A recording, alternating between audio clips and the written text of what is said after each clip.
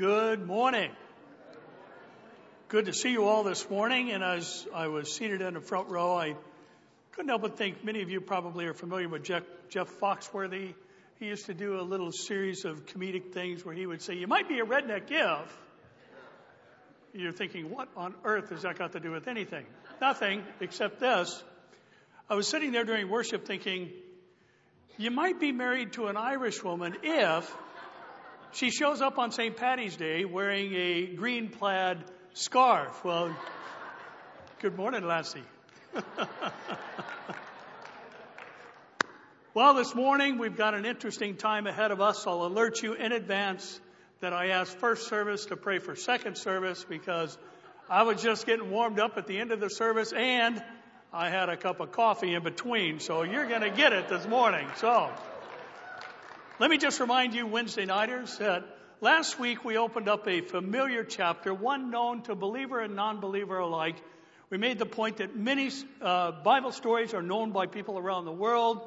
We hear of Jonah and the whale. Most people know about Noah and the ark, even though the people at NBC had some major problems with it when they presented the story. They had Noah and Moses talking to each other, and that's a problem. But the fact is, what we covered last Wednesday, we kind of borrowed from Ephesians 6:10, a verse that introduces some issues regarding spiritual warfare. And our title was, Be Strong in the Lord.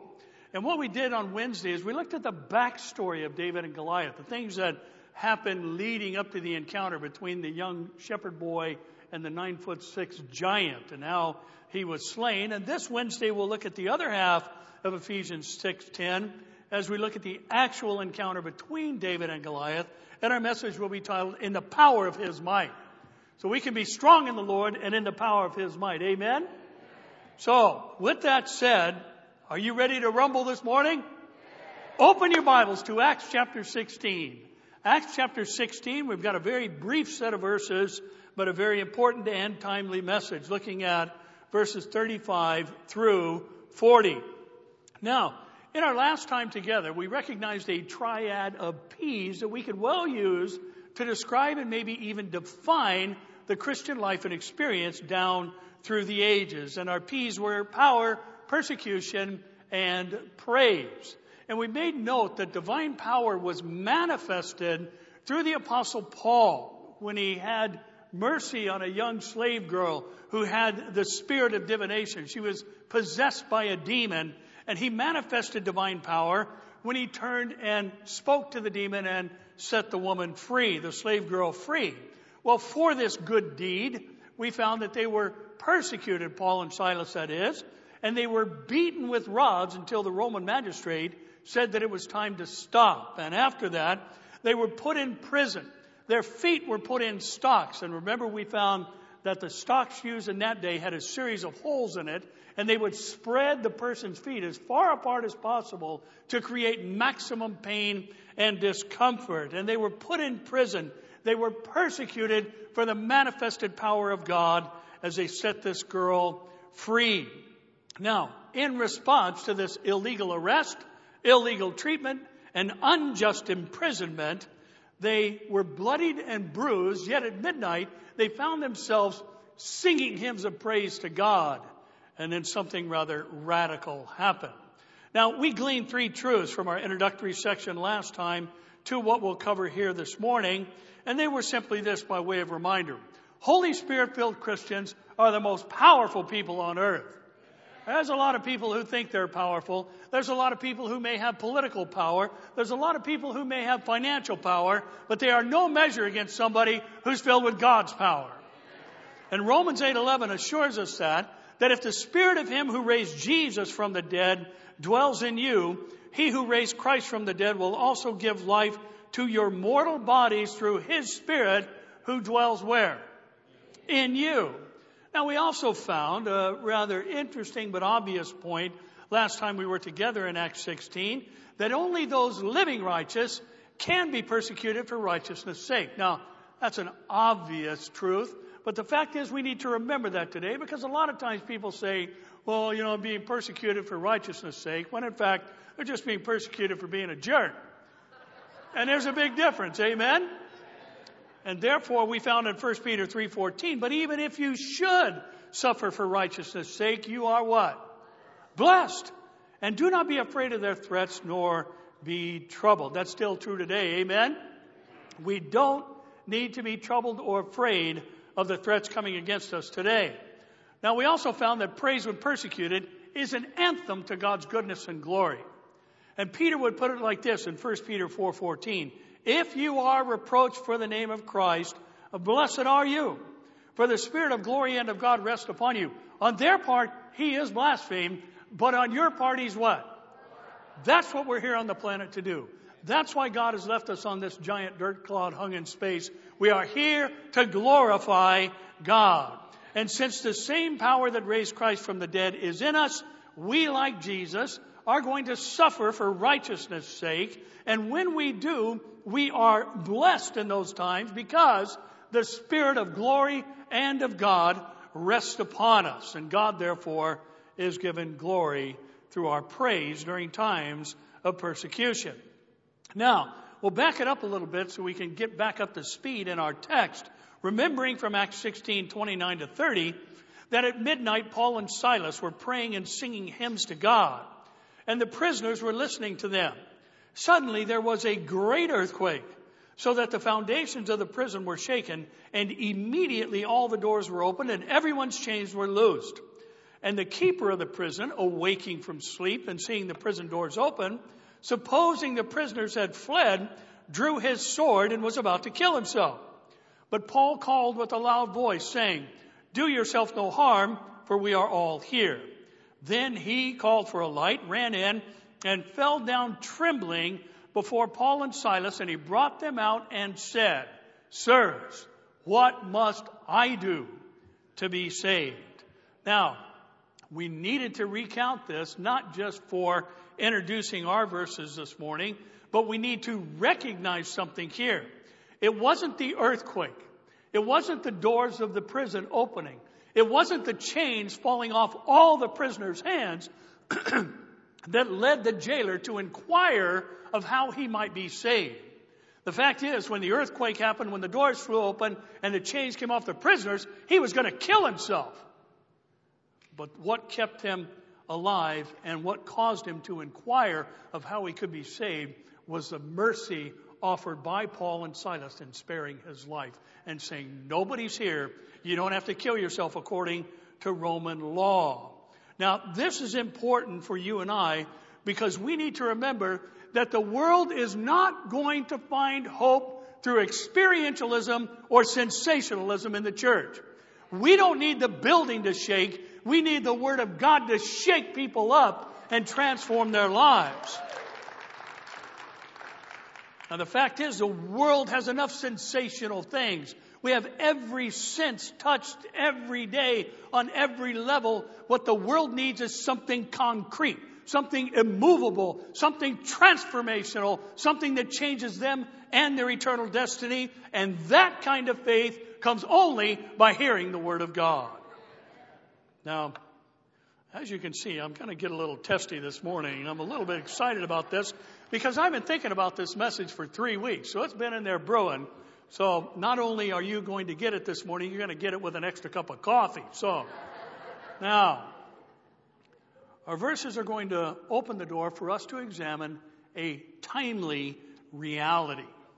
Now, those who had illegally beaten Paul and Silas, because of the economic impact of freeing this girl from demonic possession, they try and free them secretly and, in essence, get away with their violation of Roman law.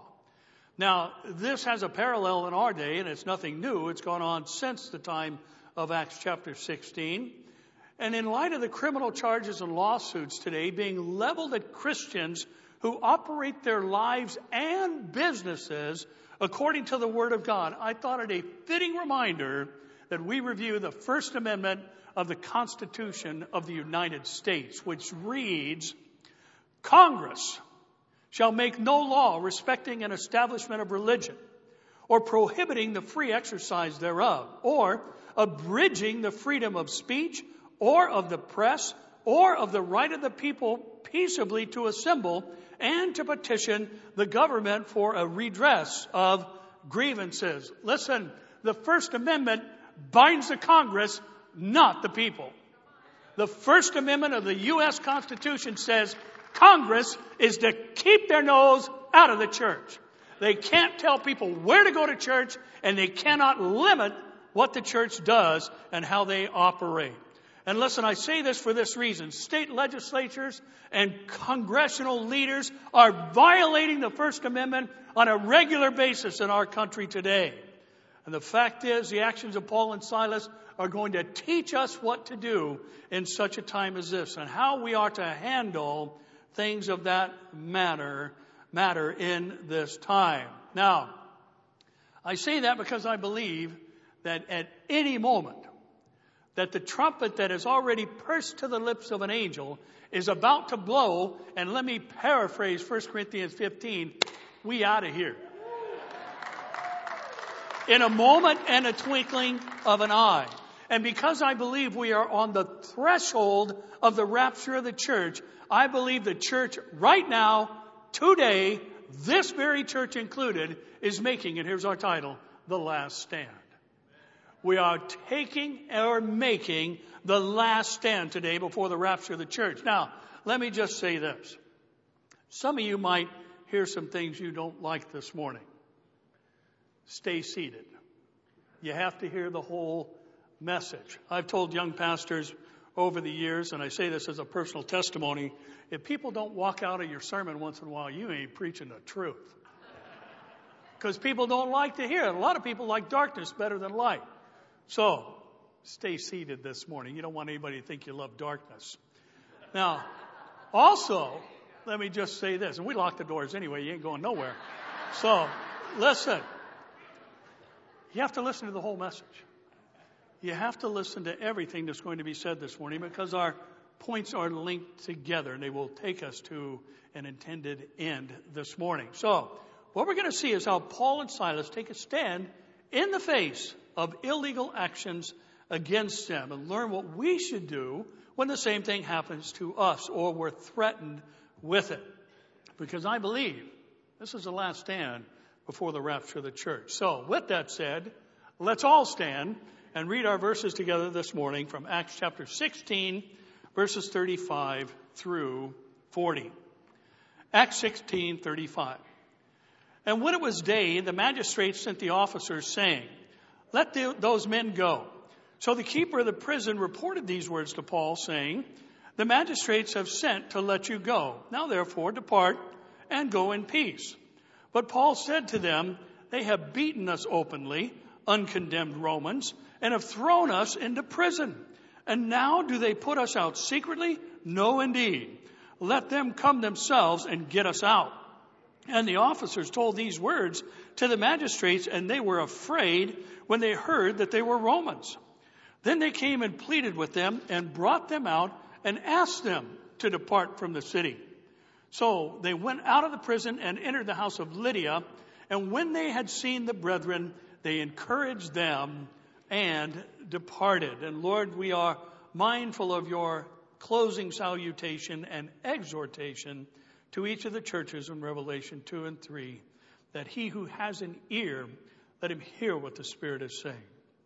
And Lord, I pray for some this morning that you would erase the indoctrination that they have experienced at the hands of educators today, and that they would indeed hear the truth. And Lord, would you create in us a boldness to walk by faith in power as we take the last stand before you come get the church. We ask these things now in Jesus' name. Amen. You may be seated. Now, as always, we're going to have a few things to consider. 3 in number is our usual number. And the fact is, we need to first consider there is growing persecution in these United States of America.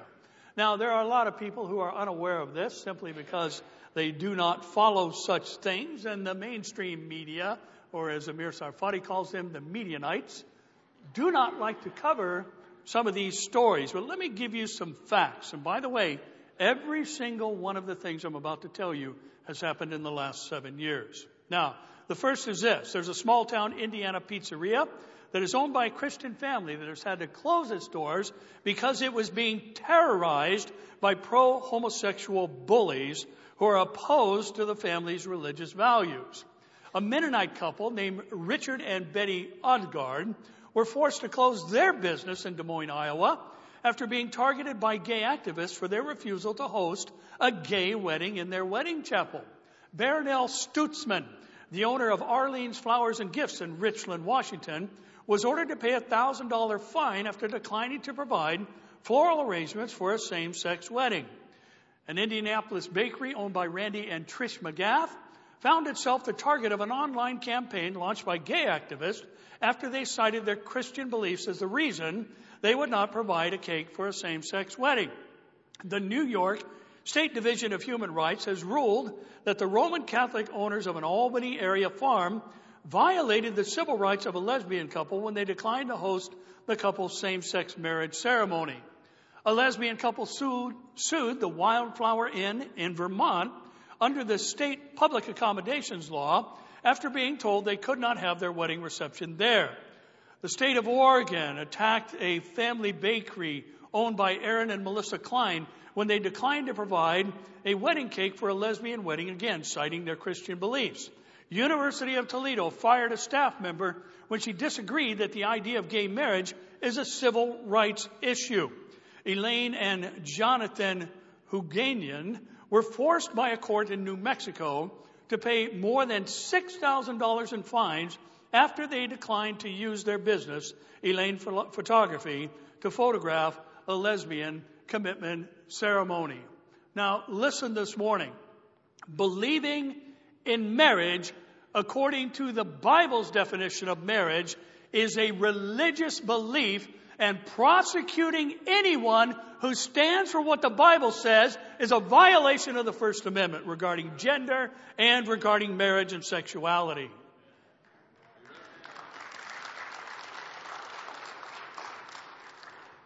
Think about our text.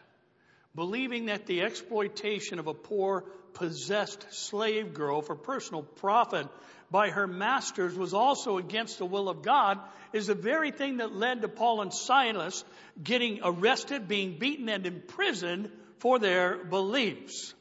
Now, Peter reminds us in 1 Peter 2:20, for what credit is it if, when you are beaten for your faults, you take it patiently? But when you do good and suffer, if you take it patiently, and patiently is one of our favorite Greek words, it's hupomone, it means patient or cheerful endurance, rather. This is commendable before God. When you do good and suffer, if you take it with cheerful endurance, this is commendable before God. And we see the fruit of the actions of Paul and Silas as the jailer and his whole household were saved and then baptized. Thus, the suffering of Paul and Silas was commendable before God. Now, we'll talk more about that in a moment. But first note what Paul says here. When the magistrates try and slip them out of the prison, telling them, or the jailer at least, adding to them, go in peace. How's that for a send-off? You're going to get beaten with who knows how many stripes of a rod on your back. Then the jailer's going to spread your legs out as far as he possibly can and lock them in stocks. And then the next morning he's going to say, hey, go in peace. Thanks for stopping by, in essence. Well, Paul says, you beat us openly and illegally. You put us in prison of the violation of Roman law, and now you want to release us secretly? I don't think so. Paul was having none of it. Now listen, according to what's called the Lex Julian, which was the law established under the Roman Caesar, Julius Caesar, a Roman citizen could not be beaten or bound by any government official or any individual person, including a magistrate. If a person declared civis Romanus sum, meaning I am a Roman citizen, they could not be beaten, nor could they be imprisoned. They were immune from punishment, and heavy consequences were prescribed for those who violated the privileges of any Roman citizen. Now, this wasn't the last time Paul was going to have this encounter. In Acts 22:22 to 29, we're told they listened to him until this word. Paul said he had in a vision a mandate to go to the Gentiles with the gospel. They listened until that, and then they raised their voices and said, "Away with such a fellow from the earth, for he's not fit to live." Then as they cried out and tore off their clothes and threw dust in the air, signs of grieving, the commander, the Roman commander, ordered him to be brought into the barracks and said that he should be examined under scourging. In other words, they were going to beat it out of him. And said, so that he might know why they shouted so against him. And as they bound him with thongs, strips of leather, Paul said to the centurion who stood by, "Is it lawful for you to scourge a man who's a Roman and uncondemned?" When the centurion heard that, he went and told the commander, saying, "Take care what you do. This man's a Roman." Then the commander came and said to him, "Tell me, are you a Roman?" He, Paul, said, "Yes." The commander answered, "With a large sum I obtained this citizenship." And Paul said, "I was born a citizen." Then immediately those who were about to examine him withdrew from him, and the commander was also afraid after he found out that he was a Roman, because he had what? He'd bound him. Now, why didn't this happen in this scene? Well, we'll talk about that in a moment. Paul, in Acts 25, would again appeal to Caesar. Just as a commander who had bound him was in fear, as the jailer was in fear, because he violated the Lex Julius as well. And therefore, Paul was taking advantage of his rights as a Roman citizen. Now, here's what we can glean from this scene. As American Christians growing increasing persecution in these last days. Now, remember, there's more to follow this point, but here it comes. You ready? Listen, very simple. We have every right to exercise our rights. As American Christians, we have every right to exercise our rights. Now, one of the sad realities of our day is that there are two groups who are exercising their rights to the full extent, and they, in a sense, are exercising them illegally against the church, and that is the Muslims and the LGBT movement. Now, they are standing up for their rights to assemble. They're standing up for their rights to make their voices heard. They're standing up for their rights for free speech. And in response, the government is taking the free speech from the church. They're denying their abilities to believe what the Word of God says. Now, the time to make the last stand is now. And the fact is, as Paul and Silas' rights were violated, so too are our First Amendment rights being violated, and we have every right to exercise our rights within the court system, as Paul does here in Acts. Now, there are very clear directives on Christian to Christian differences, and we need to heed them. Listen, the Bible says, and I'm just going to break it down real simple so I can understand it. Are you ready? Christians don't drag other Christians to court. Hello? Christians don't drag other Christians to court to settle a matter. 1 Corinthians 6, 1-5 says, "Dare any of you, having a matter against another, go to law before the unrighteous and not before the saints? Do you not know that the saints will judge the world? And if the world will be judged by you, are you unworthy to judge the smallest matters? Do you not know that we shall judge angels? How much more things that pertain to this life? If then you have judgments concerning things pertaining to this life, do you appoint those who are least esteemed by the church to judge? I say this to your shame. Is it so that there's not a wise man among you, not even one, who will be able to judge between his brethren? But brother goes to law against brother, and that before what? Unbelievers." Listen, Paul said in 1 Corinthians 2:14, "A natural man cannot discern the things of God because they are spiritual." And listen, we don't need some heathen deciding matters between believers. Hello? And yes, the Bible says that non-believers are heathens. They are not people who have come to faith in Jesus Christ. As a matter of fact, that's a badge of honor in our day. These heathenists that have this Burning Man thing and all these other things are proud of their heathen identity. But the fact is, let me just go one step further. I say also that it is to the church's shame today that many are disputing their interpretive matters concerning eschatology and other things on social media. And they are calling each other names, pointing fingers at one another on Facebook and Instagram and whatever the other medias are, much to the shame of the church. And they're doing it in front of non-believers, telling non-believers the church is just a bunch of bickering ninnies who can't resolve any of their own issues. Well, that's not who the church is. The gates of hell will not prevail against God's church. Amen? And listen this morning. The truth is, what we can glean from Paul's actions is when we are dealing with the unrighteous, we have every right to use the system that our government has instituted to defend ourselves. Paul says to the keeper of the prison, they beat me, they bound me illegally, they imprisoned me. Let them come and admit their wrong publicly and let us out of prison personally. When the officers told this to the magistrates, they were in fear, as the Roman commander would later be in Acts 22. So, before I get wound up, let's move on.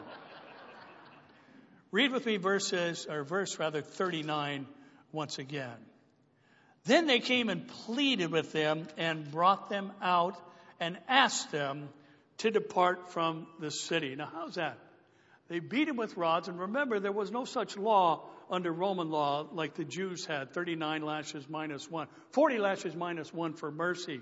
They were beaten until the magistrate said, that's enough, the guy's going to die. So they were beaten. They were then imprisoned. Their feet were put in stocks, and then the magistrates come and say, would you guys just mind leaving? Paul, I love what he does here, and there's something that's another side of a coin that we will attach to our first point here in a moment. Having exposed the magistrates' violation of Roman law, Paul instructs the officers to tell the magistrates, you know what? You're going to have to come let us out. And you opening the door says that you're the guilty ones and not us. And at this word, the magistrates not only came, they pleaded with them. That phrase also can be translated as they sought consolation. It even means they apologized and brought them out and asked them, implied nicely, if they would just simply leave. Now, we looked at what Paul did when he exercised his rights, and now we need to consider what he didn't do. Now, as we noted from the Lex Julian, there were severe consequences for beating and binding a Roman citizen, even if you're a magistrate or a jailer. Now, not only did Paul and the prisoners stay put when the quake opened all the doors and their chains fell off, but they also did not press the issue of illegality of his beating and binding, in which the jailer was complicit, but rather he dealt with the more important matter of the jailer's salvation. Now, this reminds us of a couple of things. There one that's said by Jesus, another reported by Paul.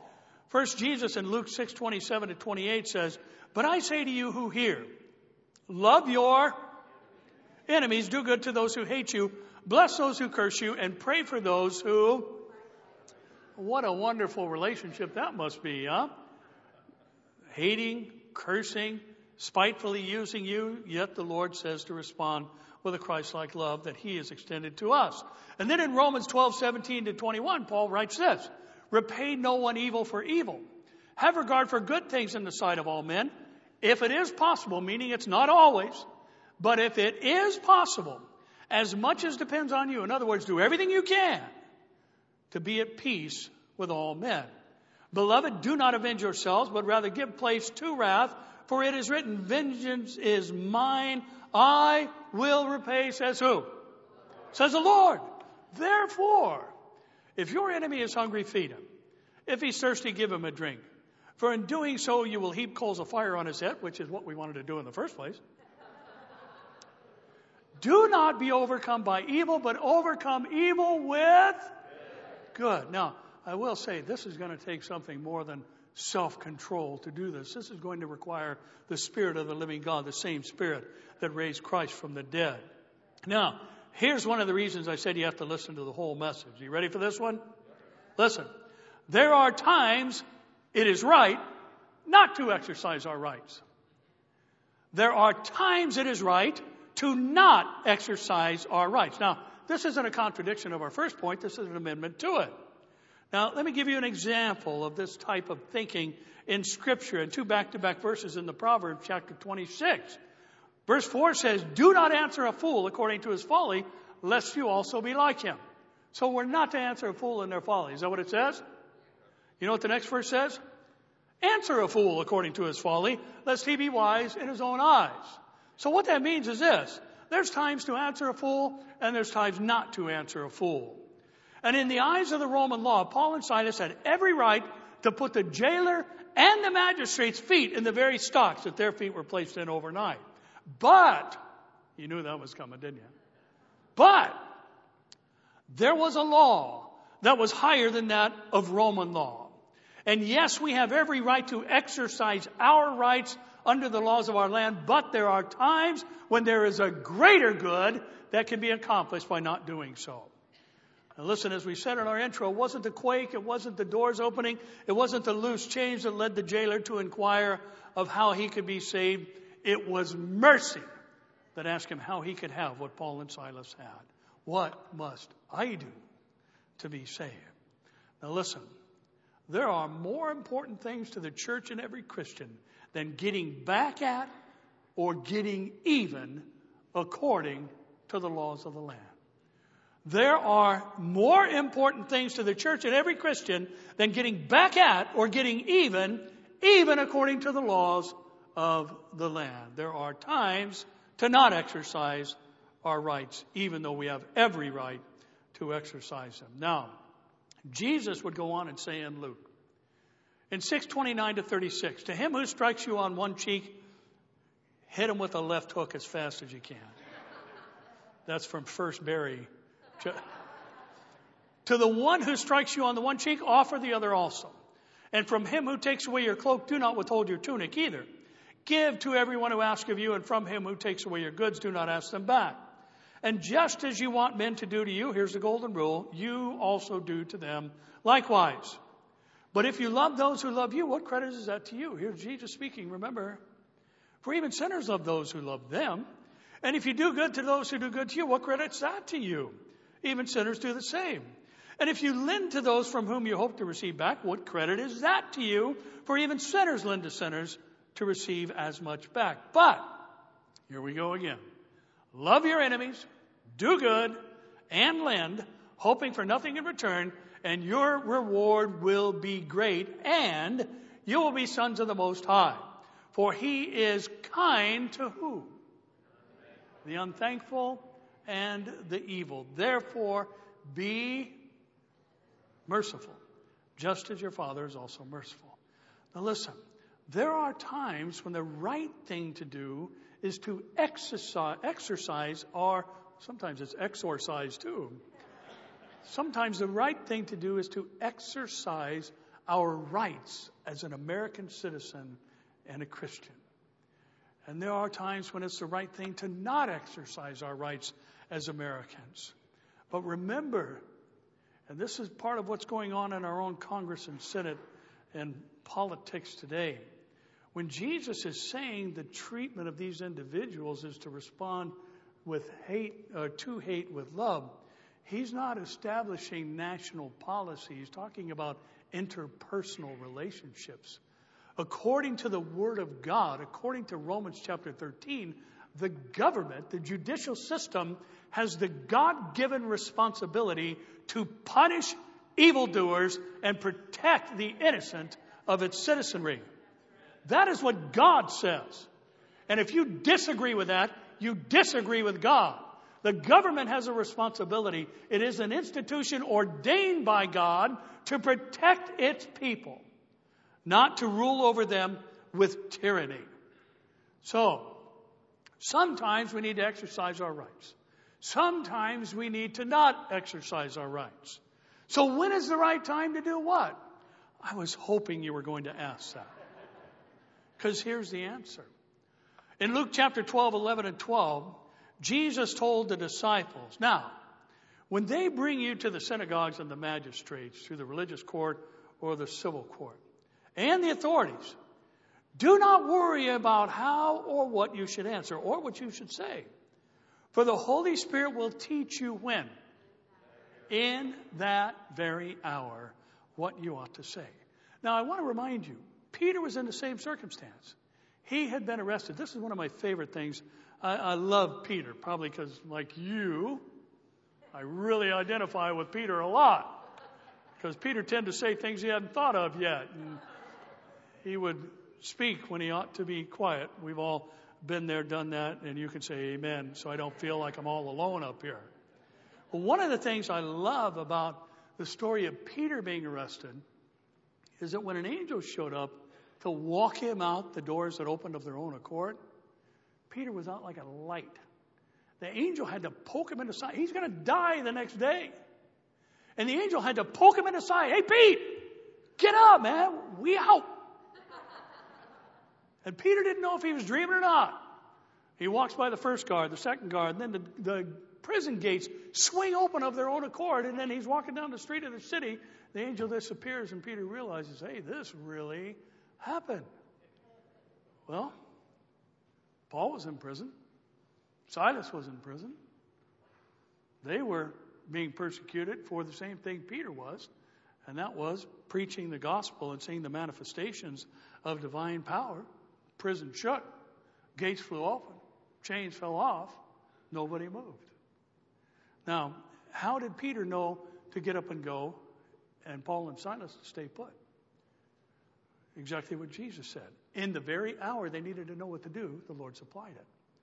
And this is why Jesus told his disciples in John 14:26, when he was dealing with the fact that he was going to be crucified and they were struggling with the issue, and he finally told them, hey, stop letting your heart be troubled. Believe in me the same way you believe in God. My Father's house, there are many mansions, and I'm going there. And I'm going there to prepare a place for you so I can come again, receive you unto myself, that where I am, you may be also. And he said, if I don't leave, the Holy Spirit can't come. But when the Holy Spirit comes, he's going to teach you everything. He will teach you all things, including what to do in hours that we will face in life when we're being persecuted for righteousness' sake. The Holy Spirit will teach you in that very hour what you ought to say. Now, listen, that's why Peter exited the prison and Paul stayed. Now, the law may say we have this right or that, but our litmus test for exercising or not exercising our rights is simply the leading of the Spirit and the furtherance of the gospel. Now, this gives us all the more reason to stay in top spiritual condition today, because the fact is, if there is anything that dulls the hearing and the ability to discern the still small voice, it is the weights and sins that so easily beset us. We need to be spiritually fit as we make the last stand. Is anybody here this morning? Now, let's finish off with verse 40 for the second hour of our message. So they went out of the prison and entered the house of Lydia, and when they had seen the brethren, they encouraged them, and what? They departed. Now, they were asked to leave, and they headed to Lydia's house. Now, after the pleading of the magistrates for the duo to leave the city, Paul and Silas head to Lydia's house. Isn't this interesting? Beaten with rods, feet in stocks, overnight in jail, and they go back to encourage the people that were praying for them. You would think it'd be the other way around, but I think we all understand that it is often the person who is doing the suffering who ministers to those who've been praying for them. And the fact is, listen, it seems like Luke possibly stayed behind, kind of a side note, because the personal pronouns switch back from we to they, like we introduced last time. So most likely Luke stayed behind to help with this brand new church that was planted, the first church in Europe. Now, this was a rather interesting church in comparison to the largely Jewish churches of the early days of church history. The original congregants in the first church of Europe were Lydia, a lady who sold purple dye, the color of royalty. She was a wealthy merchant woman. The second person we know of that was a member of the church in Europe was the ex-Pythoness, the one who worked for the serpent demon, a demon-possessed slave girl set free by the power of God manifested through Paul. The third member of the congregation was a Philippian jailer and his family, and I would hazard a guess, and maybe even we could say a probability, that there were some ex-inmates who were also making up this church. So the first church of Europe was comprised of the rich and the poor, the slave and the free, and male and female. All who have been made one in Christ. Just as Galatians says in 3:28, there is neither Jew nor Greek, there is neither slave nor free, there is neither male nor female, for you are all one in who? In Christ Jesus. Listen, each of these persons also had their own differences besides gender and ethnicity. Lydia seemed to be searching for an intellectual need to be satisfied. Verse 14 says she heard. That means she listened to the words of Paul with the intent of learning. Now, the demon-possessed girl obviously had a spiritual need, and the jailer had a moral need because he was given to cruelty towards those who were under his charge, as evidenced by putting Paul and Silas in the stocks. But we also need to remember in 1 Corinthians 12:12-14, for as the body is one and has many members, but all the members of that one body, being many, are one body, so also is Christ. For by one Spirit we are all baptized into one body, whether Jews or Greeks, whether slaves or free, and have all been made to drink into one Spirit. For in fact, the body is not one member, but many. In other words, the church is made up of all kinds of people. The church is made up of people of different financial statuses, ethnic backgrounds, and one of two genders, male or female. He created them. I don't know what the number is today. It went from 50-something to 63. I heard now there's 68 genders. You're going to have a hard time proving that one through DNA. Now, the fact is, no matter what our need is that begins our search for truth, Jesus is going to be the answer. If your search is intellectual, Jesus is going to be the answer. If your search is spiritual, Jesus is going to be the answer. If your search is moral, Jesus is going to be the answer. Now, here's our point this morning to wrap things up.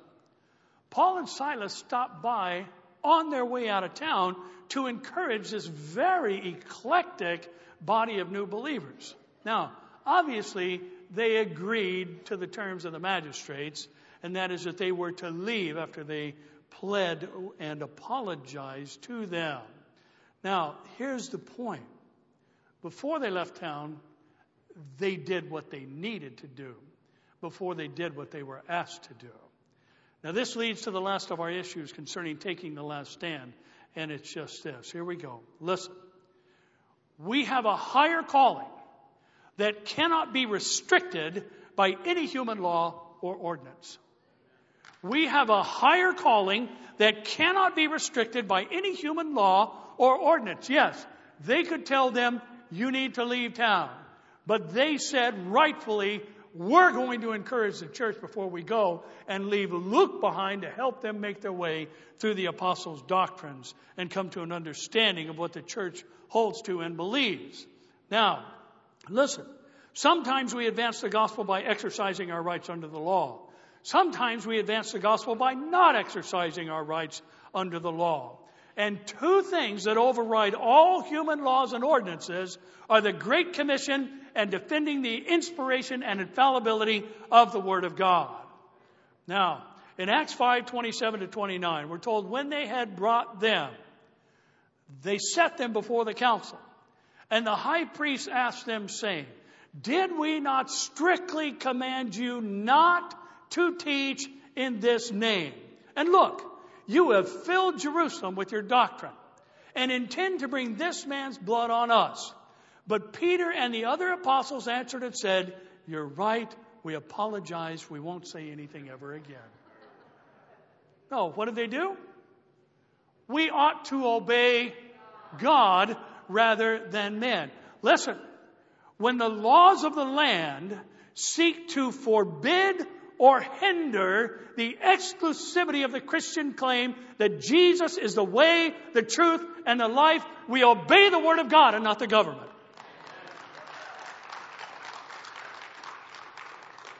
Now in 1 John 2:3-5, listen close now. John the Beloved says, now by this we know that we know Him, if we what? Keep His commandments. He who says, I know Him and does not keep His commandments is a liar. And the truth is not in him, but whoever keeps His word, same meaning for commandments, truly the love of God is perfected in him. By this we know that we are in Him. How do we know we're in Him? By keeping His word. And the word keep is the Greek word tereo. It means to guard from loss or injury. Now the fact is, that means we don't bow to governmental demands to deny or redefine the precepts, moral principles, or terms of Scripture. If the Bible says there's two genders, that's where we stand. If the Bible says marriage is between a man and a woman, that's where we stand. If the Bible says every word of God is inspired by the Holy Spirit, that's where we stand. We do not allow the Word of God to be disparaged. We do not allow the Word of God to be diminished. We do not allow the Word of God to be categorized with other religious writings.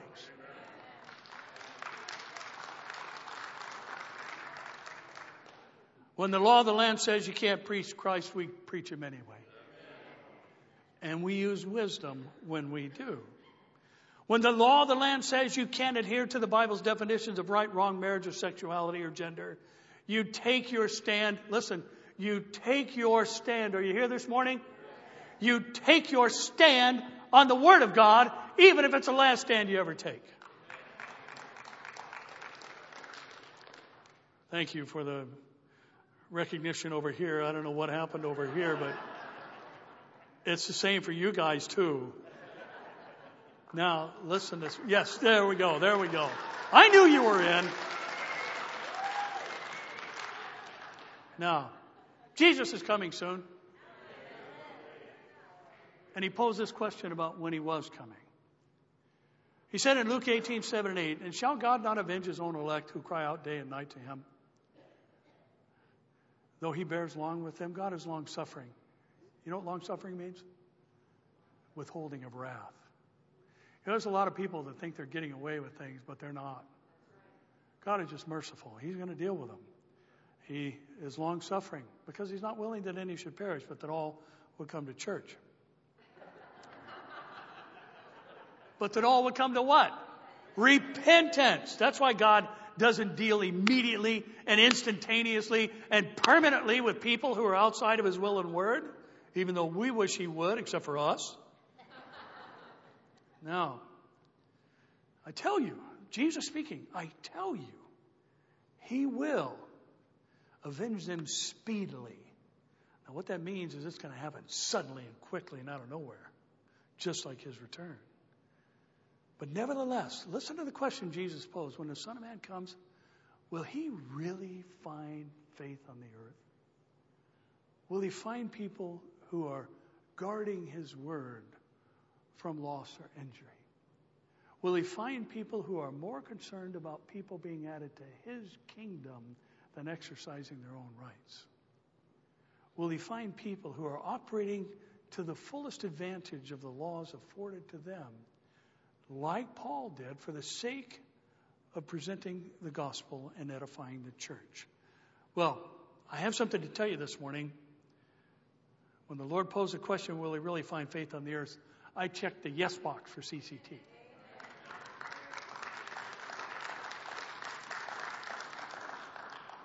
We're going to hold fast to His word. We're not going to deny His name. We're going to keep the faith even if we're the last one standing.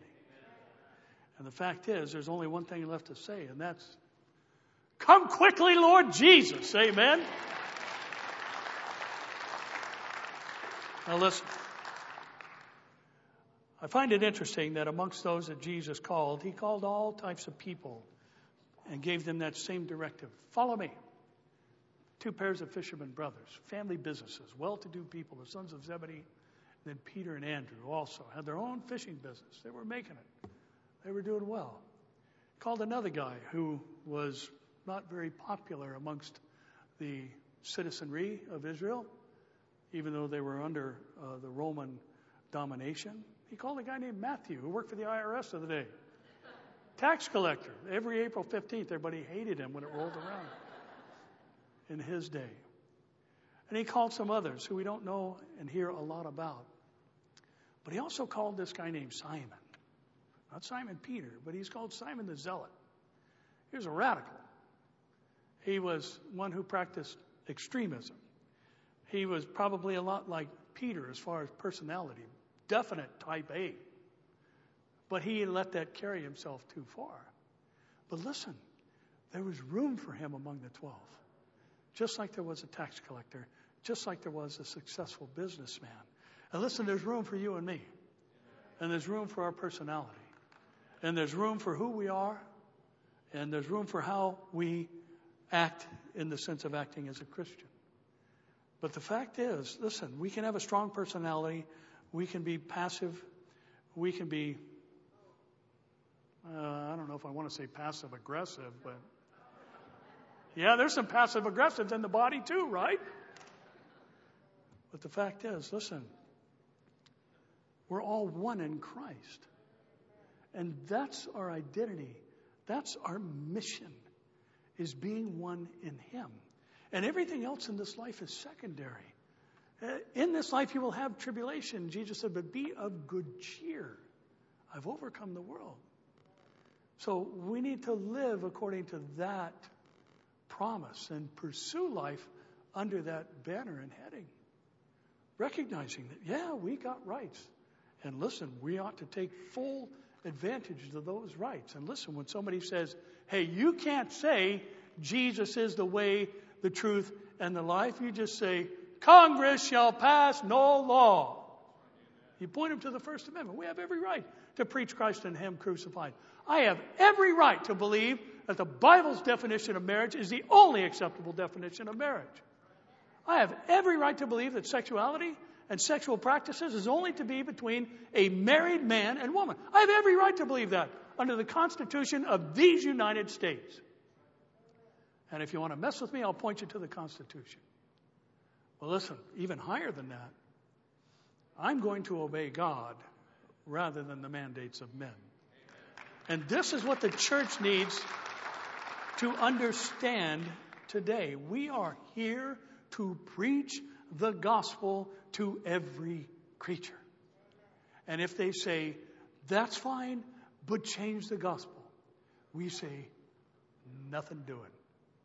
The message goes out in full power, intact, because when people receive the implanted word, it's able to save their souls. Listen, a watered-down message isn't going to save anybody. A marginalized message isn't going to save anybody. That's why Jesus underscored time and time again, and you shall know the truth, and the truth shall make you free.